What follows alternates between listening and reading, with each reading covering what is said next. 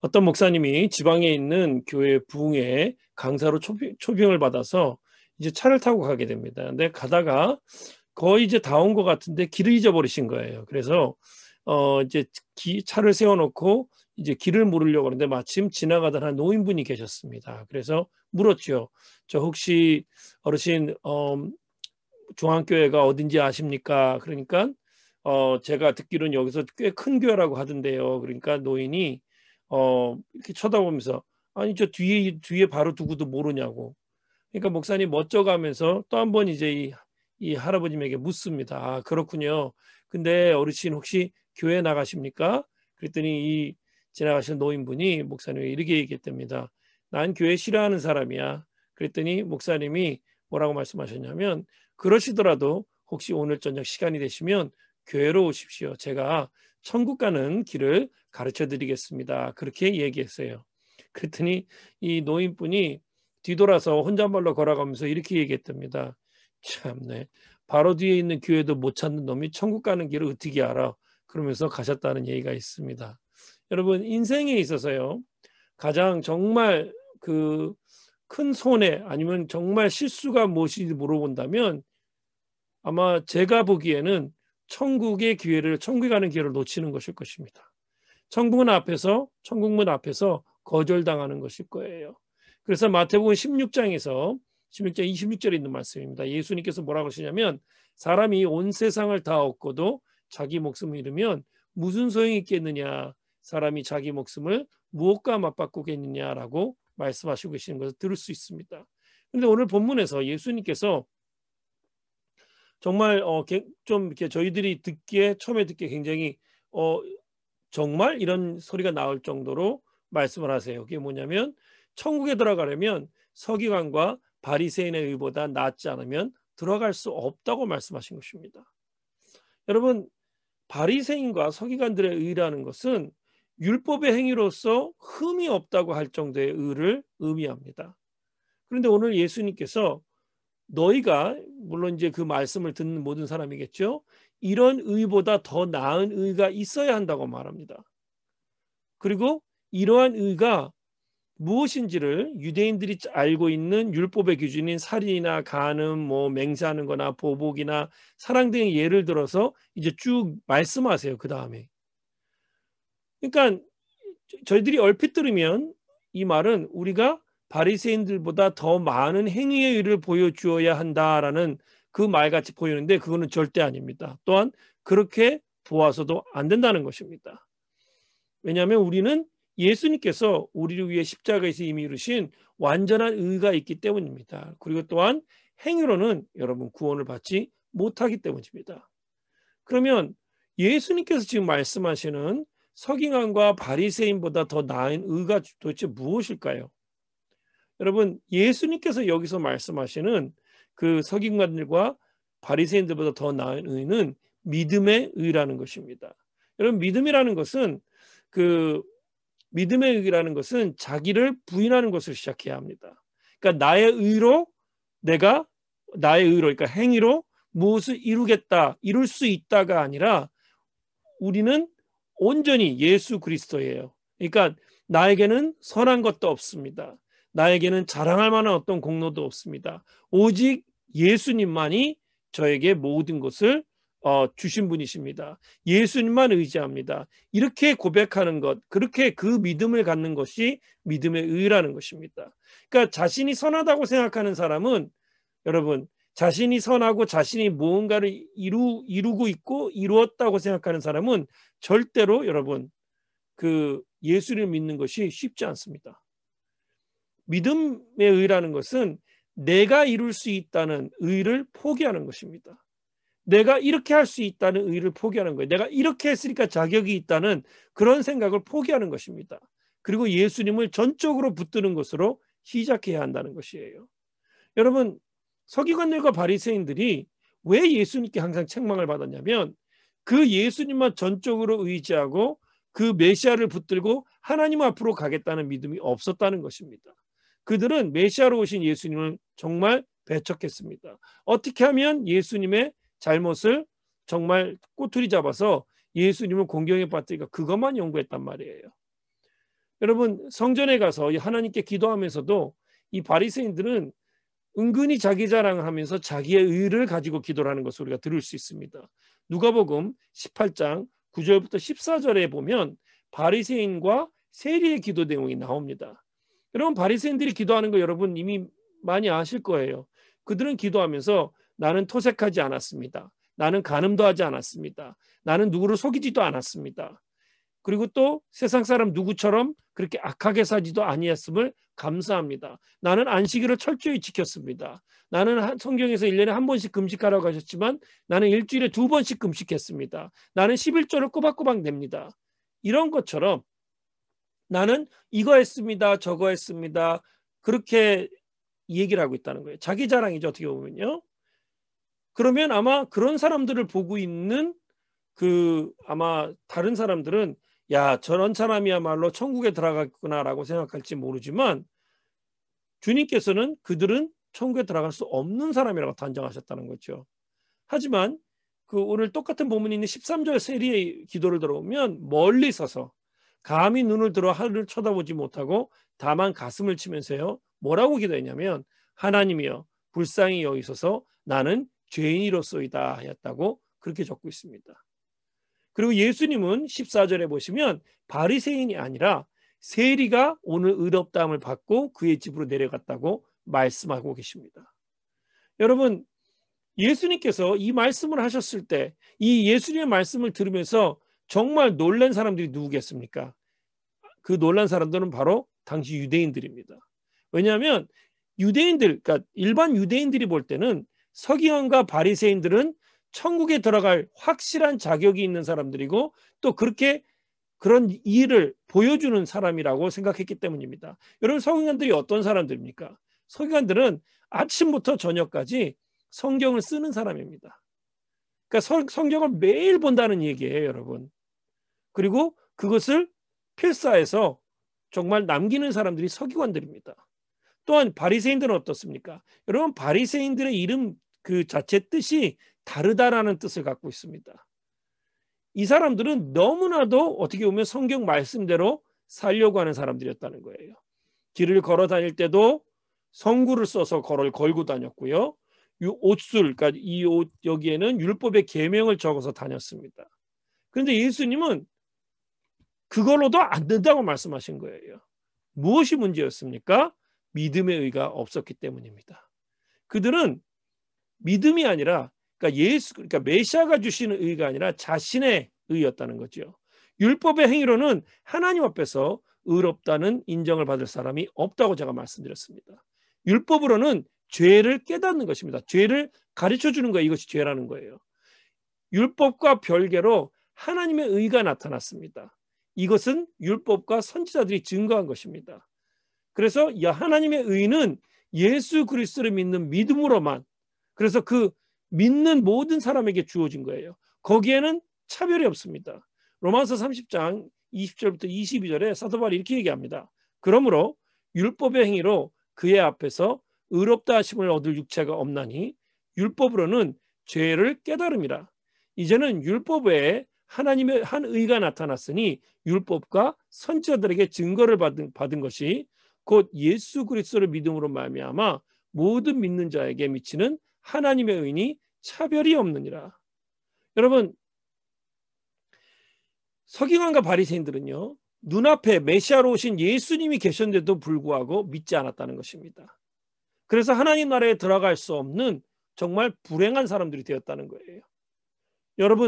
여러분들은요 믿음으로 인해 은혜를 받은 것이고 구원을 받은 것입니다. 이거는 여러분에게 나온 것이 아니고요 하나님께서 주신 은혜라고 선물이라고 사도 바울은 에베소서 2장 8절에 얘기합니다. 근데 그거를 착각하면 안 돼요. 내가 스스로 뭔가 이루려고 해서는 안 된다는 것입니다. 1974년 3월 10일에 좀 굉장한 사건이 하나 일어났습니다. 그게 뭐냐면 일본군 나고병 히로 오노다 중위가 마닐라 루방섬 정글 속에서 나와서 항복한 겁니다. 여러분 생각해 보십시오. 필리핀과 일본과의 전쟁은 1945년도에 다 끝났습니다. 2차 대전이 1945년에 끝났기 때문에. 근데 이 오노다 중위는 이 휴전한 평화를 누리지 못했습니다.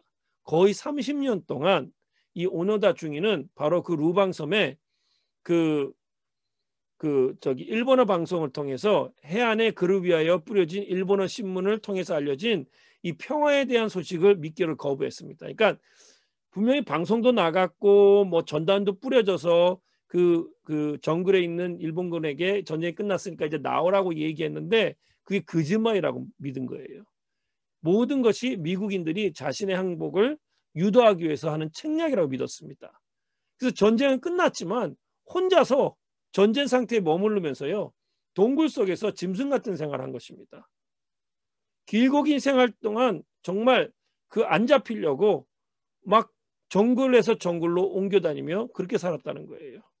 여러분, 이게 어떻게 보면 우리의 의로 정말 뭐 율법을 이루어보겠다, 아니면 뭐 천국에 가겠다 노력하는 사람들의 모습입니다.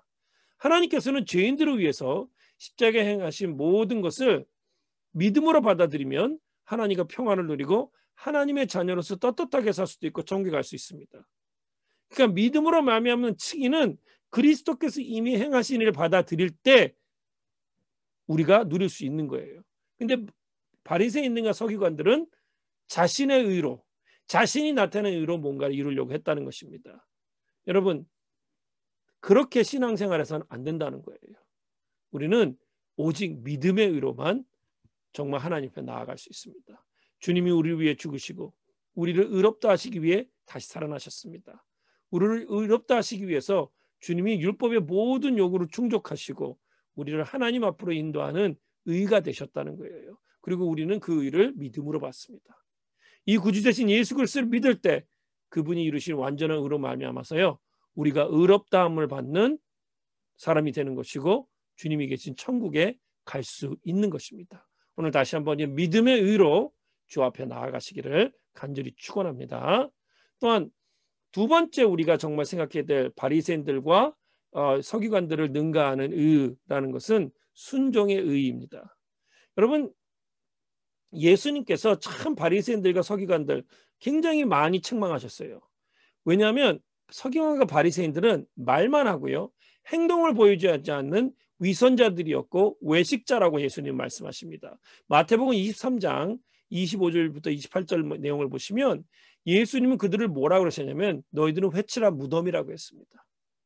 안에는 썩은 송장 뼈가 가득한데 겉으로는 그저 아름답게 꾸며놓은 그 무덤이나 똑같은 그런 사람들이라고 얘기한 거예요. 무엇 때문에 그랬을까요? 그들의 말과 그들의 행동이, 그들의 마음과 그 행동이 일치하지 못하는 삶을 그 삶을 살았기 때문입니다. 사람들이 보는 곳에서는 거룩한 체 하면서 보이는 것들은 이것저것 지키는 것 같지만 실제로는 하나님께서 율법을 주신 그 본질, 그 율법의 정신은 전혀 무시해 버렸다는 거죠. 그게 바로 뭐였습니까? 공의와 사랑과 믿음이라는 것이었습니다. 그런데 그것도 나중에 이제 예수님께서 말씀하세요. 23절, 23절인가 4절에 얘기하는데 그것을 버리고 그들은 그냥 보이는 것만, 어떻게 보면 율법주의, 굉장히 그것만 강조했다는 거죠. 그냥 자기 체면만 유지하려고 거룩한 척하려고 그렇게 했다는 겁니다.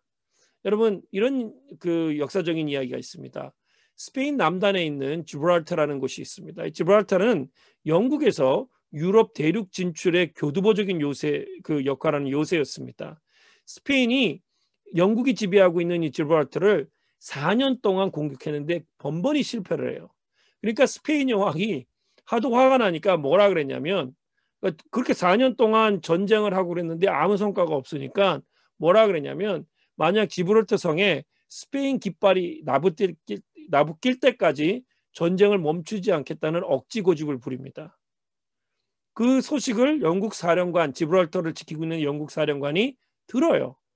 그래서 어느 날 아침에 성벽에다가 스페인 국기를 1분 동안 휘날리게 했습니다. 그러니까 이 스페인 여왕이 군대를 철수시켰고 전쟁이 끝이 났습니다. 그러니까 4년을 쏟아부은 전쟁에서 실패를 하고 그냥 후퇴를 하면 이게 모양이 빠지잖아요. 그러니까 스페인 깃발이 나불 때까지는 공격하겠다 그러니까 영국군 지휘관이 하다못해 조롱하는 식으로 스페인 국기를 1분 동안 휘날리게 한 겁니다. 그러니까 여왕이 스페인 국기가 나부꼈으니까 군대 철수시키라고. 무엇입니까? 체면을 택했다는 거예요. 진실을 버리고 체면을 지키는 것을 택했다는 것입니다. 여러분, 우리의 신앙도 동일한 모습을 가질 때가 많습니다. 내가 목사인데, 내가 장로인데, 내가 집사인데, 누구인데 그 자기가 갖고 있는 직분이나 아니면 내가 교회에서 이거 있는데 저거 있는데 내가 이 교회에 이렇게 하고 저렇게 했는데 이런 것들을 하나님과의 바른 관계보다 중요하게 여긴다면 여러분, 우리도 다르지 않다는 것입니다. 바리새인들과. 또한 헌금은 이 정도 해야 되는데 차는 이 정도를 타야 되고 예배는 이만큼 참석해야 되고 이런 어떤 체면, 형식 아니면 이 정도는 해야 되는데, 물론 성경에서 우리에게 요구하는 것들이 있습니다. 하지만 그게 중요한 게 아니라 체면 때문에 그러는 거예요. 이거는 신앙이 아니라 체면이나 형식입니다. 그러니까 하나님께서 원하시는 믿음의 참된 행위보다 그 체면과 형식을 더 위에 둔다는 거예요. 여러분, 정말 거듭나는 체험, 참된 믿음을 가진 사람만이 이런 외식과 거짓에서 벗어날 수 있다는 것입니다. 왜 예수님께서 바리새인들에게 화를 내셨냐는 거예요. 마태복음 23장 23절부터 24절을 보시면 이렇게 예수님께서 바리새인들에게 얘기합니다. 화 있을진저 외식하는 서기관들과 바리새인들이여, 너희가 박하와 회양과 근처에 11조를 들이되 율법에 더 중한 바 정의와 긍휼과 믿음은 버렸도다. 그러나 이것도 행하고 저것도 버리지 말아야 할지니라. 맹인된 인도자여, 하루 사이는 걸러내고 낙타는 삼키는도다라고 말씀하셨다는 거죠. 여러분, 이것이 서기관들과 바리새인들이 하는 일이었다는 거예요. 정성을 다해서 보기에는 너무나도 정말 향기로운 박하, 회양, 그리고 또 11조도 열심히 드립니다. 근데 더 중요한 그 율법에 의한 정의와 긍휼과 믿음은 버렸다는 것입니다. 그러면서 하루 사이는 걸어내고 낙타를 삼키는 어리석은 자들이라고 얘기하면서 외식한다고 얘기했어요. 그리고 화이스친저 얘기하셨다는 거죠. 여러분, 서기관들과 바리새인들보다 나은 의라는 것이 무엇입니까? 마음과 행동이 일치하는 순종의 삶을 가르치는 것입니다. 여러분, 순종의 의와 믿음의 의는 구별되는 게 아닙니다. 어떻게 보면 한 동전의 양면이라고 보시면 돼요. 믿음으로 의롭게 된 사람은 반드시 순종할 수밖에 없습니다. 또 순종하는 의의 열매를 맺게 돼 있어요. 여러분, 순종하면 의의 열매를 맺게 돼 있습니다. 여러분, 우리가 예수 그리스도를 통해서요, 은혜를 받았습니다. 그리고 또 예수 그리스도를 통해서 정말 하나님의 그 사역을 감당할 수 있는 정말 그 전도자 아니면 정말 그 하나님의 대사의 사명을 여러분 받았다는 것입니다. 여러분, 그렇기 때문에 여러분, 우리가 순종하는 그 모습을 통해서 여러분 믿음의 의를 이룰 수 있는 것이고 순종의 의를 이룰 수 있는 것입니다. 로마서 1장 5절에 이렇게 얘기했어요. 사도 바울이 자신에 대해서 얘기한 것입니다. 너희 자신을 종으로 내주어 누구에게 순종하든지 그 순종을 받은 자의 종이 되는 줄 너희가 알지 못하느냐. 혹은 죄의 종으로 사망에 이르고 혹은 순종의 종으로 의에 이르느니라라고 그 6장 16절에 로마서 6장 16절에 그렇게 적고 있다는 것입니다. 여러분, 저는요 어렸을 때 이것저것 운동을 많이 이렇게 좋아했습니다. 하는 것도 좋아하고 보는 것도 좋아하고. 그리고 또 제가 다녔던 초등학교 교기가 배구였어요. 그래서 배구를 초등학교 때부터 배우게 됩니다. 그리고 저희는 반대항 시합도 있고 그래가지고 배구를 굉장히 많이 했습니다. 어렸을 적에. 그리고 실제적으로 제가 그걸로 나중에 고등학교 때 가서는 선수도 하고 그랬었어요. 그리고 축구도 꽤 잘했고 야구도 잘한다는 소리를 들을 정도는 했습니다. 그런데 제가 얼마 전부터 깨달은 것이 하나가 있습니다. 제가 지금도 만약에 영어 예배부 학생들이랑 운동을 한다면 모든 면에서 떨어지지 않고 운동할 수 있다고 자신합니다. 근데 한 가지 제가 자신하지 못하는 게 있습니다. 그게 뭐냐면 오래 하질 못한다는 거예요. 영어 예배 학생들, 젊은 학생들이 계속 두세 게임을 해도 뭐 상관이 없는데 저는 한 게임만 해도 너무 지친다는 거죠. 그 한 게임은 잘할 수 있습니다. 근데 그 한 게임 이상은 못한다는 거예요.